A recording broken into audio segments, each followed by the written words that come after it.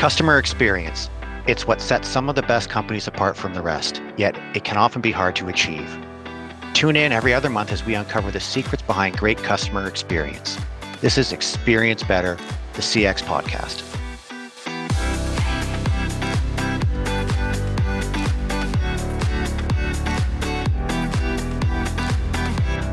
Payment experiences have certainly changed over the past few decades.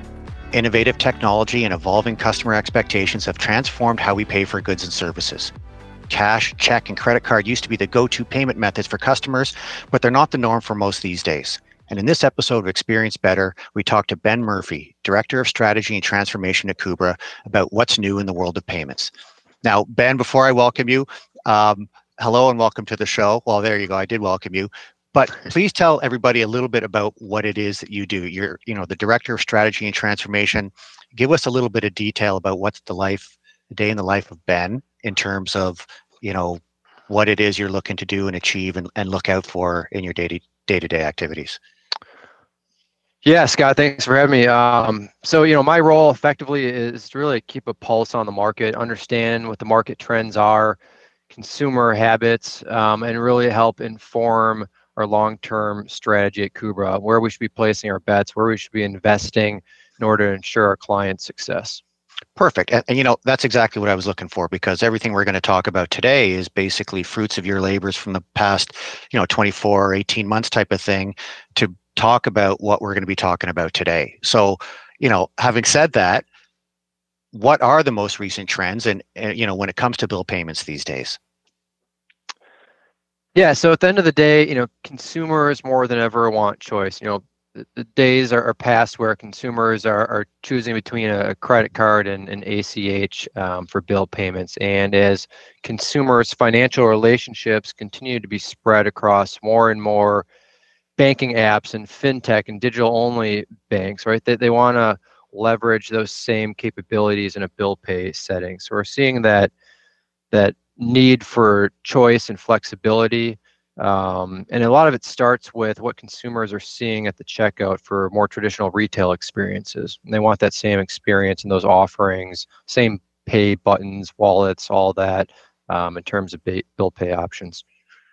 Yeah, so crypto and buy now, pay later are being perfect examples of that, right? Increasingly, consumers are using those payment offerings at the point of sale. Now they want them to pay their bills. A lot of times in a different context. I know we'll get into the weeds a little bit more on how we see those new offerings playing out. But again, it's following the same track of what they're seeing when they pay online with what they're looking for when they pay a bill. Right. And you said it, flexibility. I know, the term crypto has been around for a while in terms of payments. Buy now, pay later is something that is recent to sort of the payment landscape. And that's something I sort of wanted to talk about. And I appreciate you sort of creating that segue. So buy now, pay later is definitely gaining in popularity. And I read somewhere that 30% of consumers, reportedly having used buy now, pay later to finance a purchase. And, something upwards of 10, 11% are interested in using it moving forward. So how does this translate to bill payments? I mean, obviously buying goods, a higher ticket item, buy now, pay later is very effective in terms of budgeting. And how does that translate to the bill payment industry? Yeah, we think it does translate, absolutely. I think just, from the amount of volume and to your point, the adoption you're seeing with buy now, pay later, it's effectively become an alternative to a credit card. It's a new credit offering, and consumers are going to want that same capability in a bill pay setting. The use case and drivers are going to be a little bit different. As you mentioned, in a more traditional retail payment, buy now, pay later scenario, consumers more often buying a discretionary purchase, something that they'd prefer to just kind of push out over a number of weeks. Generally, this is a pay in two installment, or I'm sorry, Right. 4 installments over 4 payments. But when you look at it from a bill pay lens, it's solving a different consumer problem. Most notably, these are bills that have to be paid. So you're looking at cash flow issues for specific consumers that for instance, may be behind on their water bill. They've got a really high one-time water or electric bill, and they want to spread those payments out over 4 installments. So that's really the problem that's being solved for the consumer. And then, on the biller side of things, there also has to be an incentive aligned to the consumer expectation. And the way we see that is, generally these buy now, pay later offerings are charging 2 to 5% of the ticket value. So, why would a biller want to pay that rate? Well, again, it goes back to targeting those specific consumers that may otherwise miss their payment. And, 5% is not a whole lot to pay for your good funds up front when you can avoid all the collection costs, call center activity, emails, notifications, trying to get a consumer to pay their bill. So we see it being a very practical offering for those specific consumers. Yeah, without question. And I know many utilities have put a lot of time and effort into their collections and delinquent accounts in terms of helping customers and communicating to customers so they don't go to delinquency, which means they don't have to be shut off and turned back on. And every time you do one of those things, flip one of those switches, there's a cost associated by the utility, of course. So, I know we're going to get into that in a little greater detail. So in terms of buy now, pay later, obviously it's a trend. There's definitely some stickiness to it. It's something I saw as a kid. I think we used to call it layaway or something like that, where, my parents would put money away for a sofa or something like that. Do you see the stickiness continuing in our post-pandemic world?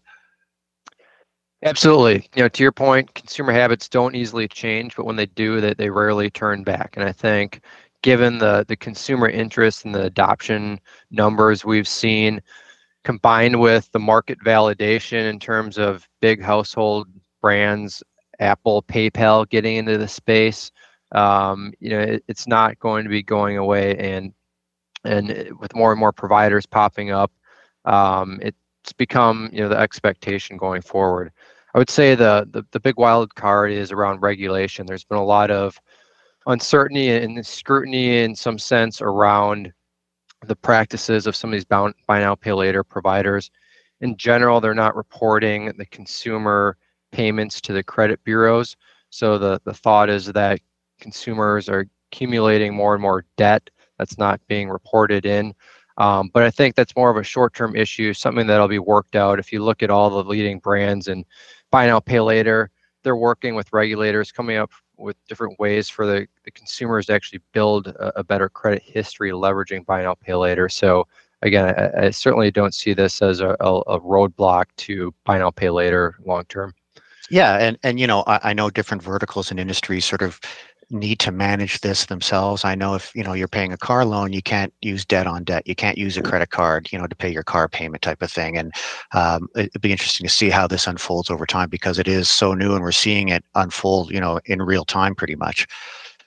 So, the next thing I want to talk about is real-time payments. And, we all know about real-time payments. It's sort of in the name. It's, instant gratification from a payment standpoint. But traditionally, this is not applied to bank payments. It's been credit card, pinless debit type payments, where you get that real-time validation. So why don't you tell us a little bit about it? Because this is also something that's new and hitting the market and people are talking about it. And what are the applications? What do we need to look out for as this, again, continues to unfold? Yeah, sure. So, real-time payments is an area we spend a lot of time thinking about, working with various stakeholders to understand how to bring a solution to market. I think to level set, first of all, around RTP, that, the connotation around it, there's kind of two meanings. RTP is technically the coined term from the clearinghouse's real-time payment network they launched in 2017. So, you've got that capability that's out there in the market, slowly gaining momentum. And then you have the Fed launching FedNow next year as their own competing real-time rail. And so, while there's these two competing real-time networks, they are very much similar in characteristics. They're bank-to-bank payments, so they're based off of a consumer's bank account number. By definition, they're obviously real-time, so it's almost, in a sense, very similar to ACH in that they're bank account based payments, but instead of having 2 to 3 days to settle. They're completely real time.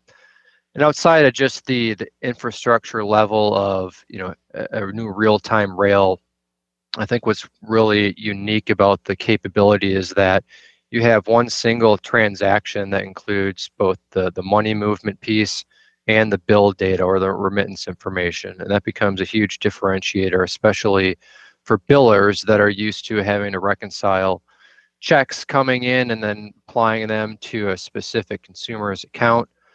So it is more than just real-time bank account payments.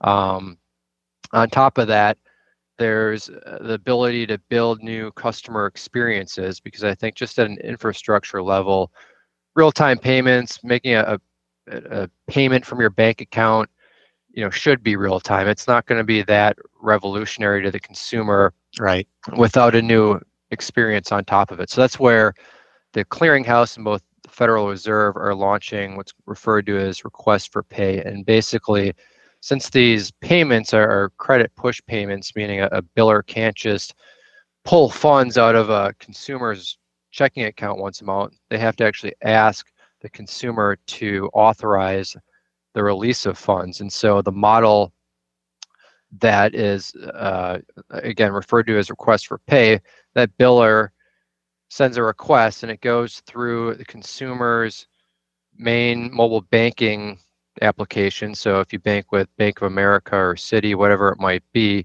you would get a notification through your mobile app asking if you'd like to pay your bill in full, pay part.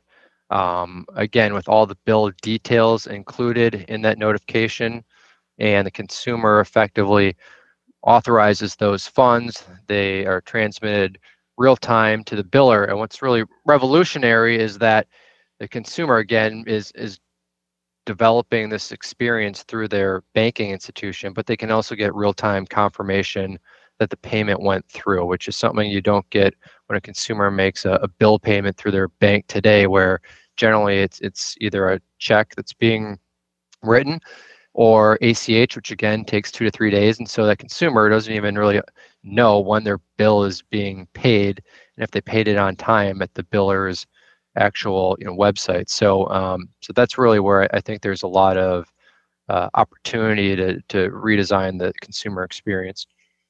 Yeah, without question. And I think this, request for pay is really going to sort of, again, change the payment landscape, because it's very much power to the people. To your point, organizations will go in and pull funds from my bank account. I now have the power to sort of manage my own destiny, so to speak, from my bank account, and allow people to go in and take money out of my account and approve it. So it's, I think I'm very curious to see how this sort of unfolds as we move forward, because the whole world is, again, changed, and we're taking controls of our own destiny in a lot of ways, and finances, and where the money goes from our bank account, and having control over that and visibility to it is huge as far as I'm concerned.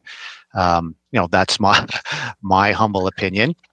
So there's a lot in the value proposition to real-time payments, both for billers and consumers. Could you elaborate a little bit on both sides of that sort of spectrum on where the value is coming from, or for these different groups? Sure. So on the biller side, and just to be clear, generally a RTP transaction is going to cost a little bit more than an ACH transaction, right? So you have to be adding some sort of increased value to get adoption, and largely that value is derived through the fact that these are good funds. Since they are instantly available to the biller, that means you have no chargebacks, you have no exception processing. Again, the ease of reconciliation, because the bill data is traveling with the payment itself, leads to a whole lot of back office operational efficiencies that really, again, justify not a significant cost above ACH, but really a revolutionary capability in terms of those efficiencies that the billers can drive. Then on the consumer side, it really goes back to, if you look at bill pay in general, right, there's two main models. You can pay through your bank, you can pay directly on the biller's website. this is kind of a hybrid between both. And so you get the best of both worlds in terms of, the consumers often are going to the biller's website because they want real-time confirmation that the bill went through, but they always don't know, do they have sufficient funds in their checking account? And so that's where you get into non-sufficient fund fees, which are eliminated in this model. So for the consumer, you get the real-time confirmation your bill went through, and you're doing it through your bank application, so you know that you've got the funds there, and they're validated that you have those funds before the payment even goes out. Yeah, and I would imagine there is a premium cost for real-time payments, but like anything, you get what you pay for, particularly if you're talking about that customer segment who is scheduled for disconnection or who is delinquent on their utility bill, owes some money.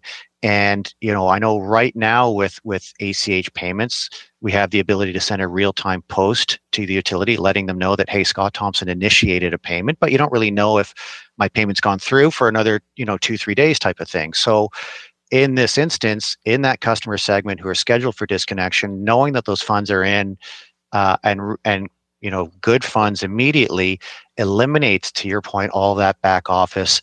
Oh, we need to go schedule from the disconnection. And if we're not on, smart meters, we got to send a truck out there to flip the switch. And if they pay, then we got to send another truck back out there to turn them back on again. And that cost, obviously, every time you get somebody to do something or drive somewhere, there's time, there's cost, there's, opportunity costs associated to that. So definitely a lot of value here in a lot of ways.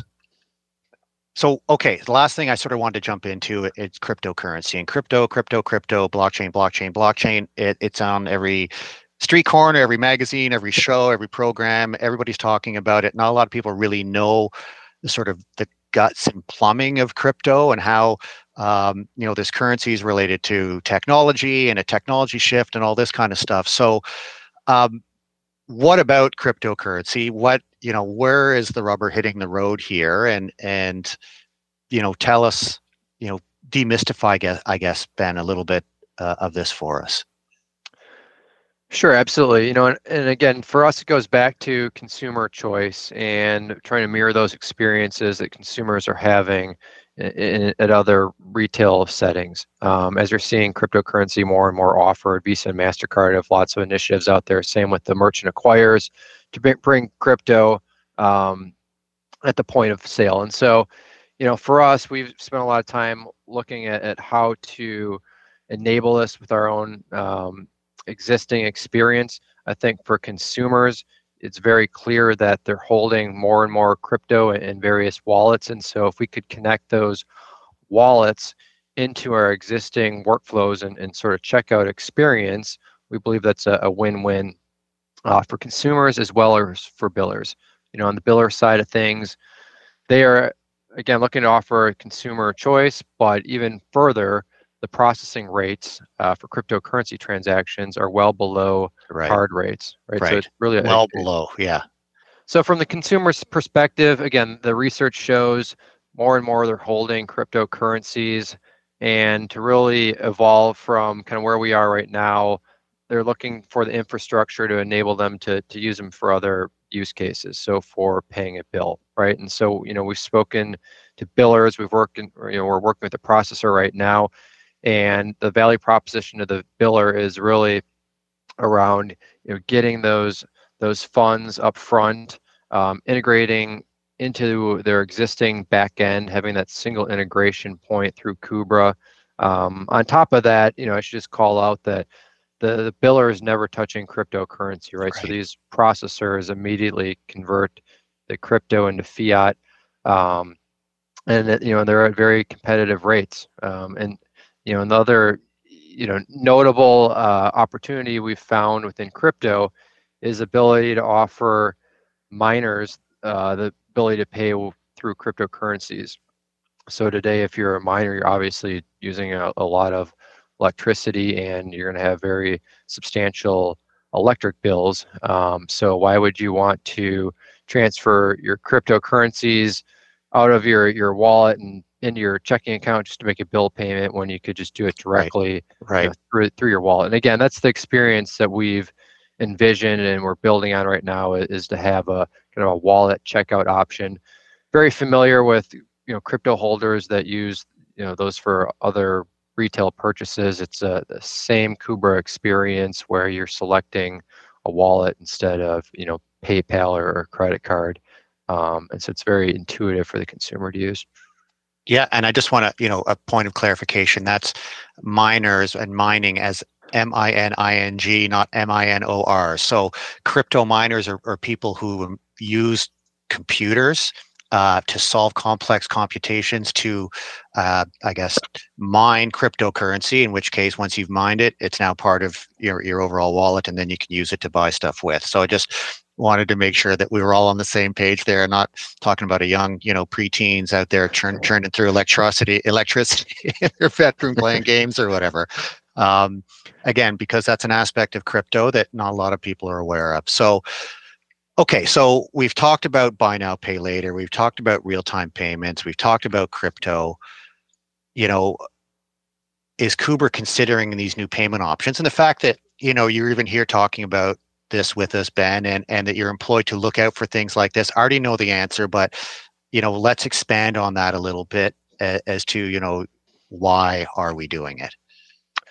Sure. So yes, we have solidified agreements with a number of leading strategic partners to bring these capabilities to market.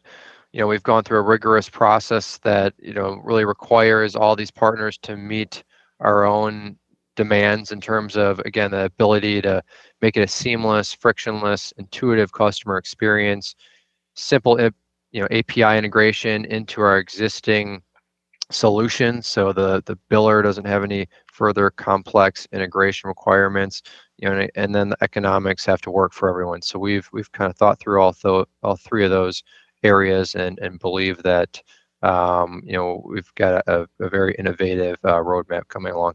Yeah, and more cool stuff in the last couple of years than we've seen in the last 2 decades or 3 decades sort of combined. So the world's a very fascinating place right now. The payment landscape is very fascinating, no moss growing there. And just, really cool stuff as we continue to see these things unfold, and it's really exciting. So, Ben, now we sort of get to the part of the program, we are customer experience podcast, and we always like to ask our guests about an incredible customer experience that they may have had that is worthy of sharing with the listeners. So I'm going to throw you on the spot and have you, if you can or would like to, tell us an instance that had some stickiness with you in terms of an overall customer experience. Yeah, so there's one that comes to mind that was a pretty exceptional customer experience until I got to the payment piece of it. So anyways, just to give a little bit of background, I was doing a bathroom remodel. Contractor comes in, is able to kind of assess all the hardware and fees that are going to be included within 24 hours, comes back with an itemized email and PDF showing the entire quote. Eventually, we completed the project, and I got an invoice sent directly to my email, pay the invoice, and then there's a pay with button if you want to pay your invoice. And I got to that step, and it was grayed out. The contractor didn't actually offer the ability to pay the invoice.